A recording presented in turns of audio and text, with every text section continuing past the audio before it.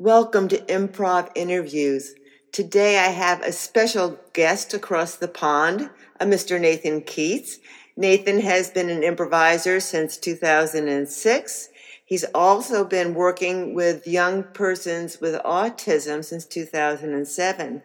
Currently, Nathan is a PhD student at Tizard Center, School of Social Policy, Sociology, and Social Research. And he's doing his research on improv comedy with autistic adults. He's a funny chap, and I think you're going to enjoy him. So here we go. Hello, Nathan. Hello. Thank you. What a lovely introduction. Well, lovely to hear you today. And we've met via Facebook. And tell me a bit more about you. A bit more about me? Yes, where you grew up, blah, blah, blah. I grew up in Hampshire, which is lovely. So I spent some years in Basingstoke, in Eastleigh, Southampton. A wonderful little bit is when I went to university first time around, every time I went home, my mum was in a different place, so I swear she was trying to lose me.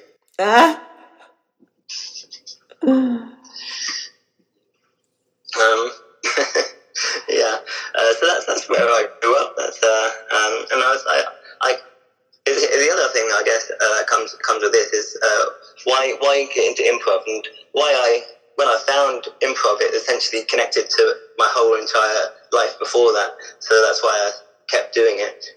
So this links into where I grew up, because all these moments in my childhood, essentially, I was yes-anding people that were attempting to bully me. I was doing little solo sketches inside the stockroom in my first job.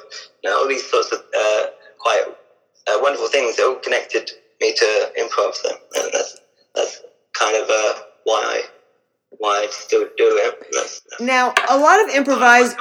I'm sorry. That's all right.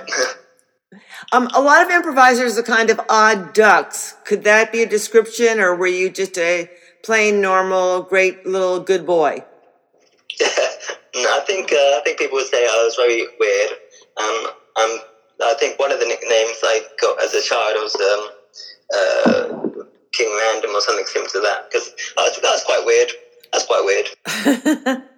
So you've been studying improv for a while, and have you had some master teachers who really affected you that you could name? In London, we have a company called Imprology with Remy Bertram, and his approach back then was wonderful, but it also was outside of what other people were teaching. He would call it avant-garde tree-hugging improv, and that really worked for me. And one of the main points that came out of other improvisers watching a show we were doing back then was that we would just no one would feel the need to come up and do that funny little thing that wasn't necessarily part of the scene. So we're very much ensemble based, very much part of creating something together, and that really stuck with me. And I love the guy, and I think what he was doing then was really useful, really a great method into improvising. I think he does something quite different nowadays, but that's called progress. So I noticed that you actually spent, was it 5 weeks at I.O. West in California? Yes, that was wonderful. I thoroughly enjoyed my time there. Every time I reflect on that, it just brings up happy memories. I remember when I had to go home, it was so difficult to go home. I just didn't want to leave at all. It was it was definitely a joyful life doing that, and it's wonderful training, obviously, as well. I.O. West, it's gone now, isn't it? Unfortunately. But yeah, I was very fortunate with the teachers I got there. It was it's got quite a lot of the well-known names. I had David Wazowski, I had Craig Kowski, Eric Honeycutt, Dave Hill. Dave Hill is an amazing teacher and a wonderful improviser. And I also had Brandon Stornberger, who for me was bringing all sorts of the elements that you can find in Los Angeles together in IO. It's fantastic. So, yeah, it's wonderful. It's fantastic. I've studied with Dave Rosowski, and he's just marvelous. He really put a different twist, a different spin on how I looked at improv before. So, had you done acting as well, or strictly? Well, improv is acting, so. Yes, as Rosowski says, yes. When I was 5, I'm a very stubborn human being. So when I was 5, I decided I was going to be an actor or an inventor. And someone once told me, cross-pollination here, that improv is exactly those two things. So it's quite funny. Exactly. And are you a fan of Viola Spolins or Keith Johnstone, or do you? I think it's best to mix and merge and actually bring in everything. So I also teach clown, and clown can come into improv as well as anything really. Everything needs to be put into it. I think one perspective is limiting in some way. Yes. Especially as how you improvise is unique to yourself anyway. So I'd definitely say bring in all sorts into what you do, and I certainly do that.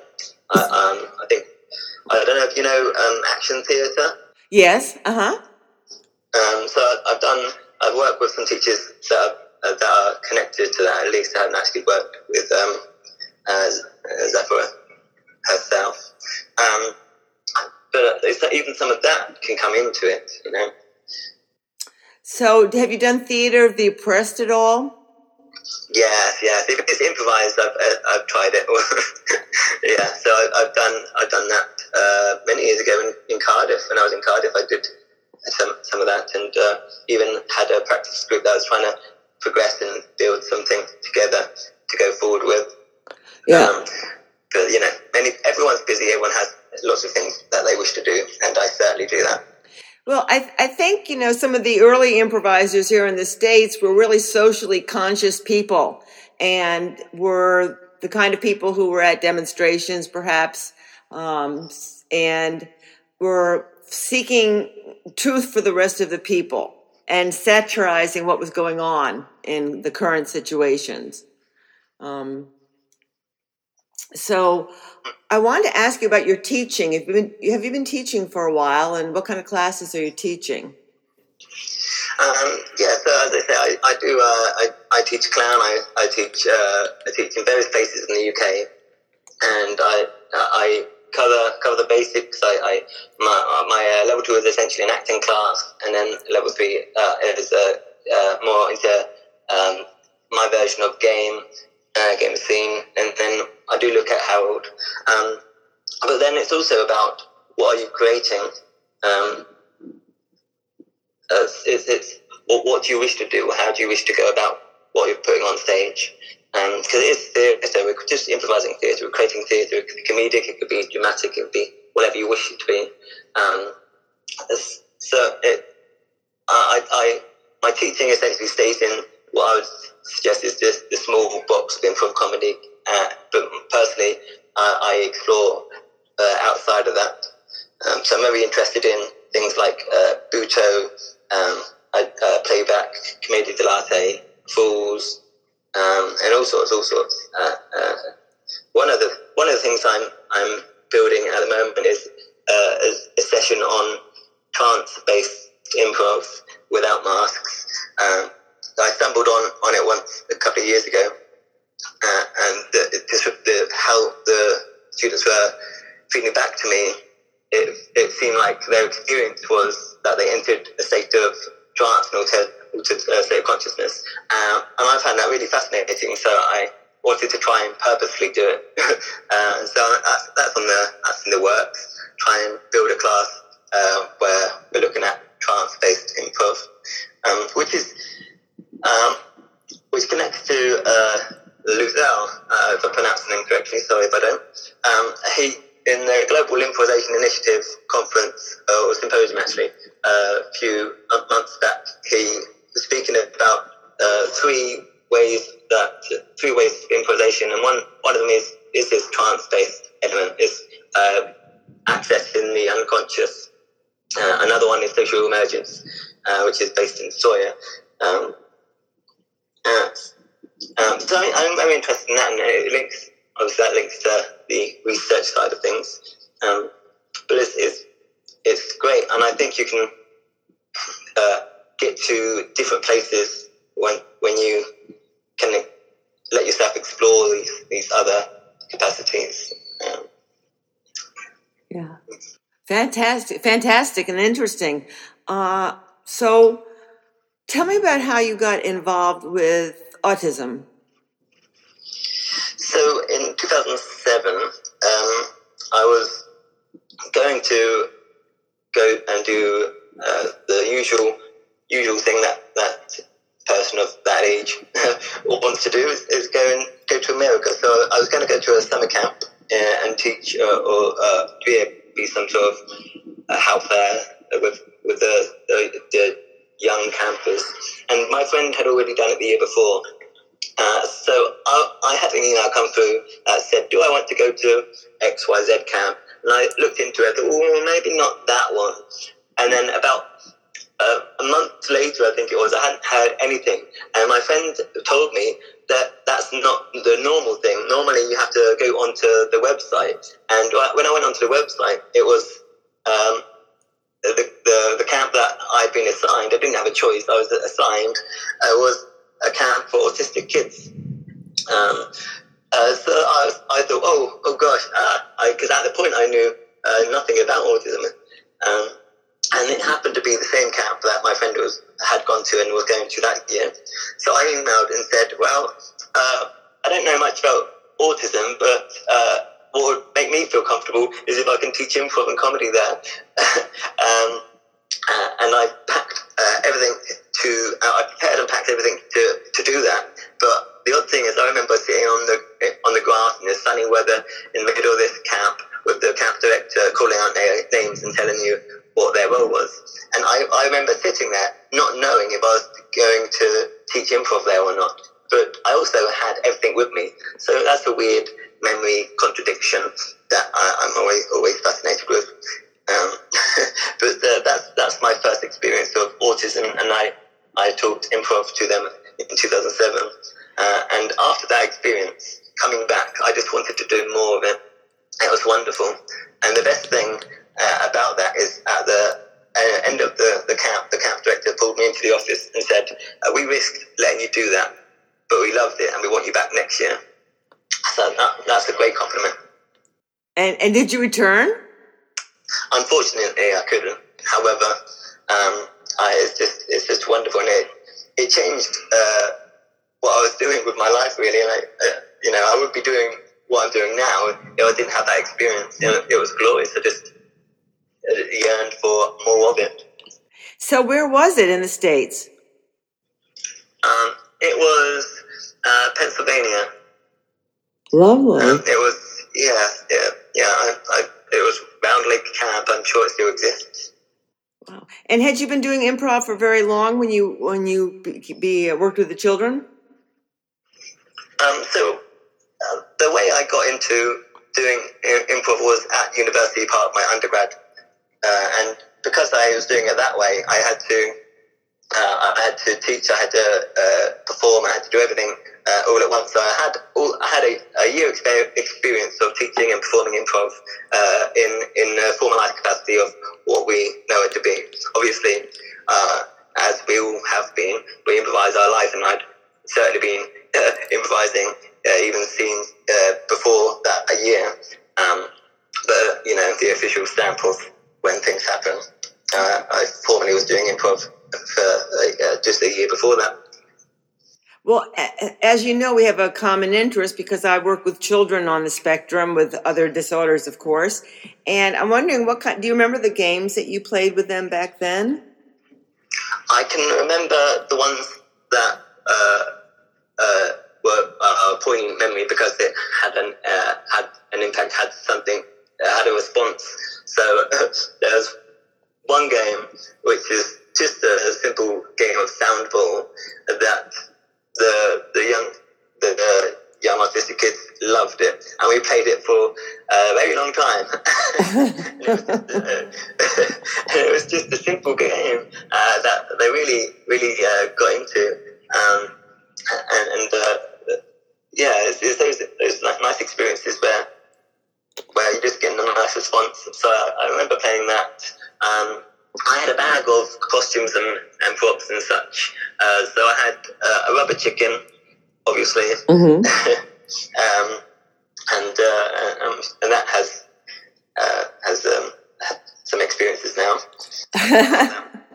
Still got it now. I as well. There was also a talent show, and what was fun is that me and coming from improv, they wanted to just do a sketch. They're going to devise a sketch. So that they did that for the talent show. Things aren't going to go right, so they're going to improvise. They're going to have to improvise anyway. But the premise, the point of the sketch was getting through airport security with a person in a suitcase. Hysterical. I can't remember much else about what they did, but I just remember that because of the things that come out of people or out of suitcases. Certainly. I love it. Our group loves a game we call Machine, where each child is a different part of the machine, making a sound and a movement. I don't know if you know that one, but Yes. they just love it. They get to spin and do whatever they want, make whatever sound they want, and it's a lovely experience. So now, are you currently working with autistic youth or adults? So my research itself is going to be working with adults. That will be coming up. So as it's PhD, I start with what research has been done, then I propose what needs to be done in order to forward the research and find what impact that can have and do work through exactly what needs to happen. So I will be doing it, and as it's research, I won't actually be teaching it. I have to get someone else and do the fidelity testing on the teaching itself, as well as everything else. So that's coming up eventually. That's the next stage of what I'm working on, because I've just finished looking at what has been.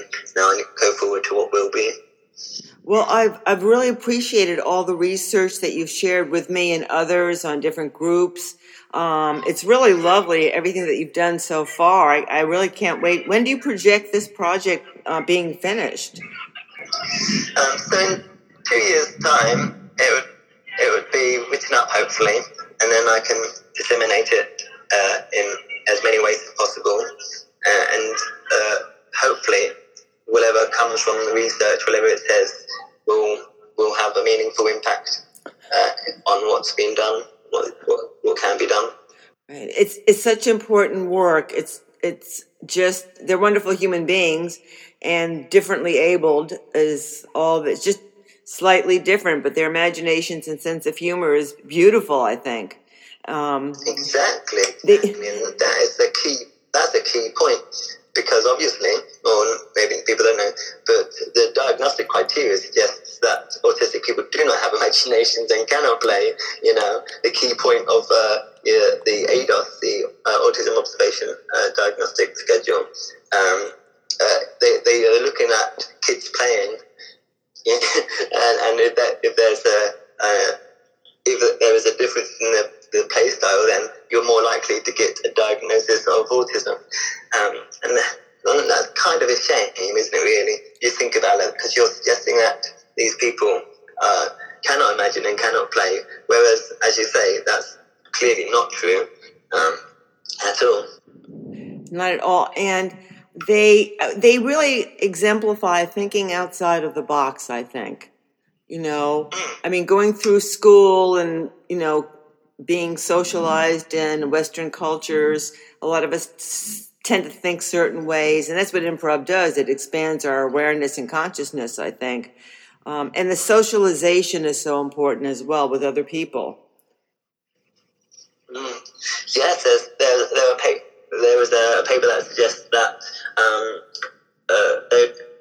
parents would rather have their kids, autistic kids, do improv over scripted theatre due to life is improvised. So you need to be able to have that repartee and go back and forth and be able to converse, I suppose. But also that's also very normative in thinking, isn't it? Because we want to accept, improv is about accepting, so we should just accept the autistic people.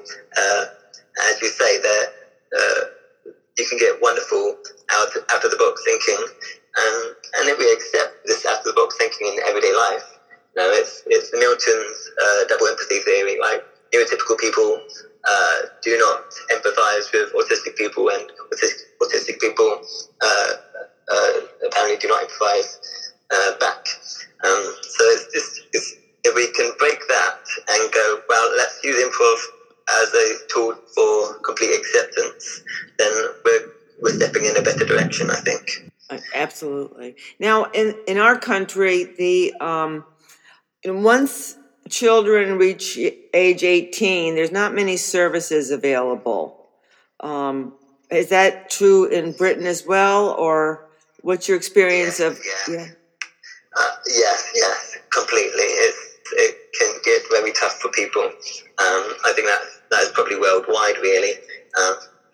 Everything's focused on kids. Even as I spoke earlier, the diagnostic criteria is focused on kids. Let's watch kids play. Well, if you're an adult and the clinician has to diagnose you, or is looking to diagnose you, and they want to watch you play, that's going to be a little awkward. And I literally sat a couple of rows behind in a conference about autism a few months back, and one lady was talking about how patronizing her diagnosis was. Mm-hmm. And it's really, really bad. Everything's focused on kids, which is one reason why I want to focus on adults with my research. That's wonderful. It's so important. So, and then there's the parents as well. Without resources, often young adults have to still live at home. There's no place, it's hard. Now, some of the kids we've worked with actually have been able to get jobs, driver's license, and the social skills they developed helped them develop enough to be working. And that's a fantastic thing to hear. Yes, exactly. It's what can we do? What can the government do to help people achieve what they need to be achieving in life? Everyone wants to succeed in life, including autistic people. They have goals, just as anyone else. It's how different neurotypical people are to autistic people, and how similar they are. We got to acknowledge the similarities. Like autistic people are still people. Now, when we use the word autism, it's really not just one thing that they have. I mean, just the word autism, how would you define that, and what other comorbid things do you find with people who have that diagnosis? Well, autism is essentially a neurodevelopmental condition. And autistic people can feel that it's a disorder, or can feel like it's not a disorder. It depends, right? There's Ross Blackburn, who can give a presentation, but will not be able to take questions afterwards because that's just who she is. She can't cope with the questioning, but she can happily and easily give the presentation. So for her, she finds autism to be a disorder, but a lot of the autism advocacy that exists all around the world are promoting acceptance, promoting condition over disorder. But yeah, there's no black and white with anything in the world, is there? So it's the case just acknowledging that people need this sort of distinction. And with comorbidity, it's quite likely that an autistic person will have another diagnosis.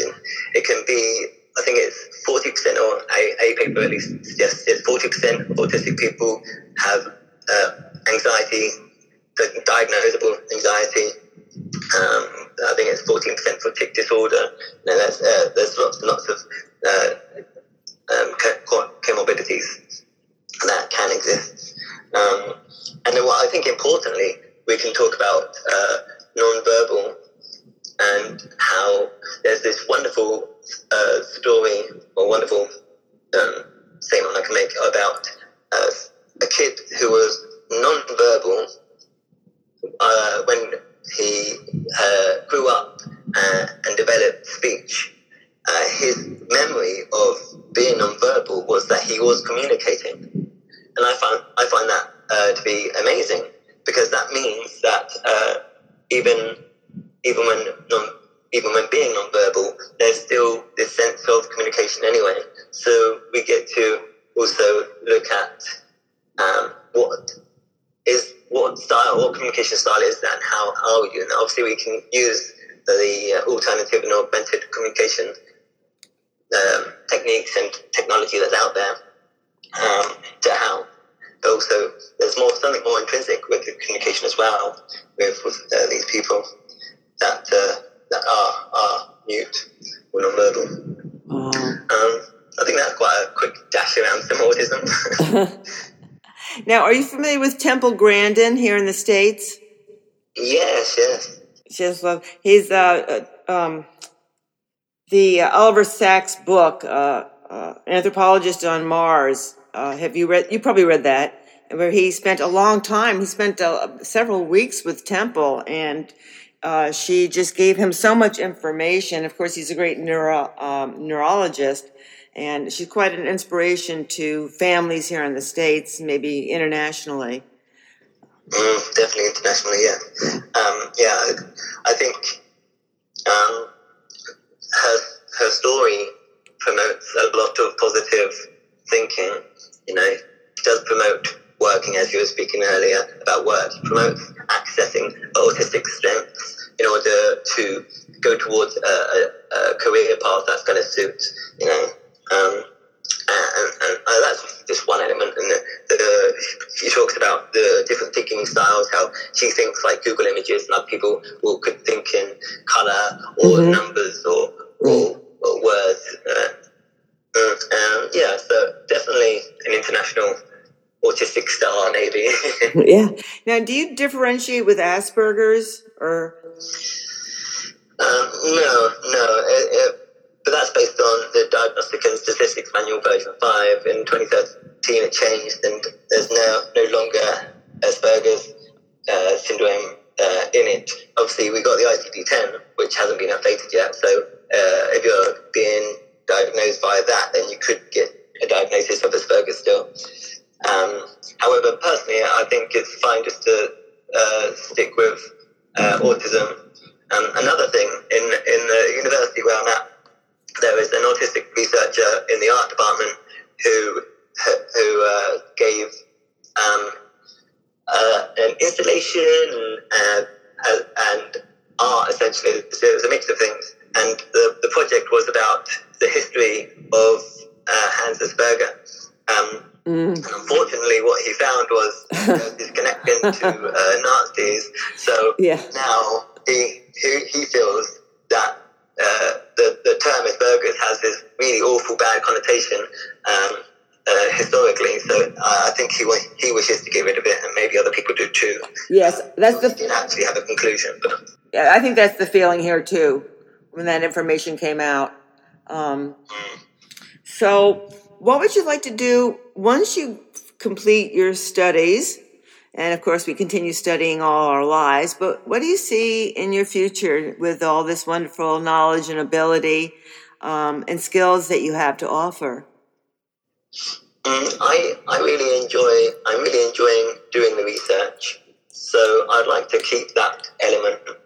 I was speaking with someone, and in society it seems that there's more and more of these flashies career paths, or however you wish to say it. So you're this thing / this thing / this thing. So I'm an improviser or theatre maker in general / teacher trainer / researcher. I can't stay still, really. I have to do lots and lots of things. If I try to do less, I end up accidentally putting more on my plate anyway.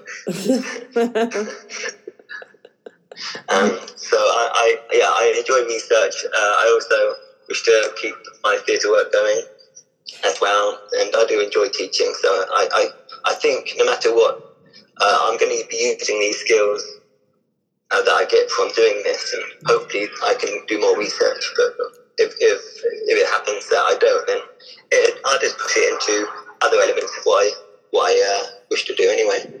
Now, who are you performing with, or do you have your own group that you run right now? What are you doing in improv?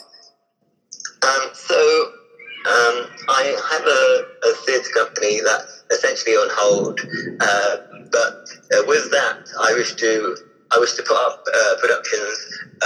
Currently, I wish to have a Fools show. I want a Butoh show. I don't know in America. I don't think you have Fools that much. Although I do know some of the Fools here have gone over and done shows in America. It's kind of like Court Jester. I don't know if that is over there or not. No, I'm not that familiar with it. I'm familiar with clowning, certainly. Now, do you have a clown name? No. Just put up because I'm interested in theatrical clowns. So you create a theatre production with clowns. So I'm interested. I don't have a clown name. I just you create a show and then you put clowns into it. One of the shows I did a couple of years ago in Bristol, I had some clowns, and I did catch improv. Do you know catch improv? No. What is that again? How do you catch? As in you catch a ball, catch. And I think it came. I could actually be wrong. I don't like being historically wrong or having inaccurate facts, but I think it came from France. And you have a 3/4 boxing ring, and you have 2 teams of 2 improvisers and a referee. It's short form, and the referee would set a time, set a category, set a title, and all sorts of things. You can look into it, and it's a wonderful production. It's a wonderful format to use. And what I did, I completely wiped it clean because I put 2 clowns in. So it was only 2 clowns and me as a referee, and we did basically it was improvised clown show using this. Silly idea of catch improv, and it wasn't really catch at all. But it was wonderful. I don't think anyone could stop laughing. It's hysterical.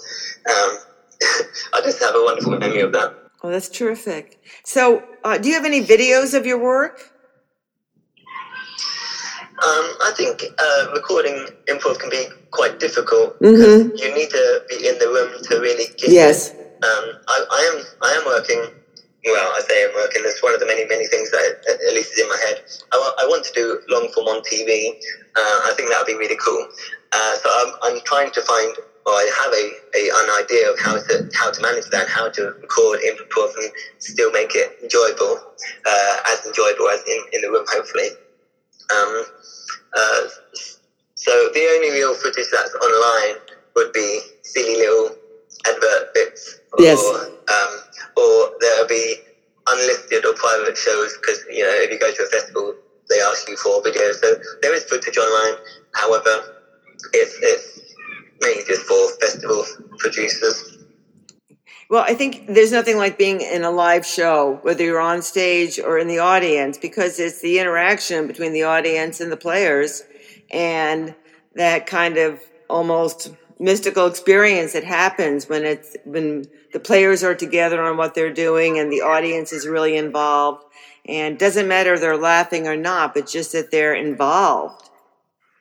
Yes. We don't just need laughter, we need everything. We need the whole theatrical experience. We want the laughter, we want the tears, we want everything. So we can get the audience on the edge of their seat and give them something special. It's that liveness of theatre to the max. It's that organic nature, the human contact, right. That we're using and communicating with the audience. But a long form TV show sounds really interesting. Are you a fan of SCTV? Yes, yes, yes. I haven't seen a lot of it, unfortunately, but yeah, I need to see more. But I'm definitely a fan. I'm definitely a fan of that era. Well, listen, I am so excited about the work that you're doing and how you're affecting people and affecting change. And I wonder if you have any closing remarks you might make about your work with autism, maybe things you've learned about yourself. Yeah. What have I learned about myself this year? I think it's good to be aware and nuanced. Things aren't set. I think that's something I've learned. I need to progress and develop this bigger or wider awareness of just in general, because I can look at autism and think X, Y, and Z. But the reality is, it's not going to be clear. It's not going to be very defined, because I don't think life or the world is really. We define it ourselves. Mm-hmm. It's that improv thing, right? Once it's defined, it exists, which is Wazowski. Exactly. Yeah. Well, you're lovely to meet, and I really hope to see you in person at some point in the future, and at conferences or at improv festivals or wherever it may be. So, so keep up the lovely work, Nathan. Thank you. Thank you very much. Thank you for your time. Okay. Bye-bye. Thank you. Bye. Bye. Bye.